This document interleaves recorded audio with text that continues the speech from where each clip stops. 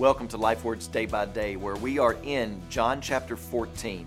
And Jesus has just told Philip, one of his apostles, that if he has seen Jesus, then he has seen the Father. And that should be enough to satisfy Philip to endure what troubles may come in this life.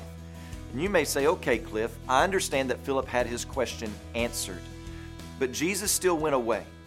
So what about today? What about right now? What about us? We can't see Jesus like Philip saw Jesus and got to speak with him. Well, look down at verses 16 through 18 very briefly.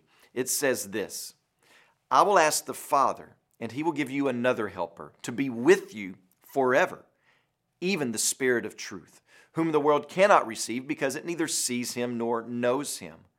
But you know him, for he dwells with you and will be in you. I will not leave you as orphans. In other words, Jesus is with his own right now. He is with us to alleviate our troubled hearts and to comfort us in the midst of our tribulation. He is with us to give us light.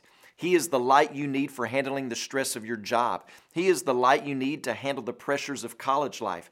He is the light you need to comfort and encourage you in the midst of being a single mom or a single dad. He's the light you need that will brighten a difficult marriage. And he is with you, believer. So trust him. Trust that this world is not our home, that he has already prepared a place for us, and there are plenty of rooms for all of his own. And trust that he is returning. But as we wait for that long tomorrow, trust that knowing him is all satisfying.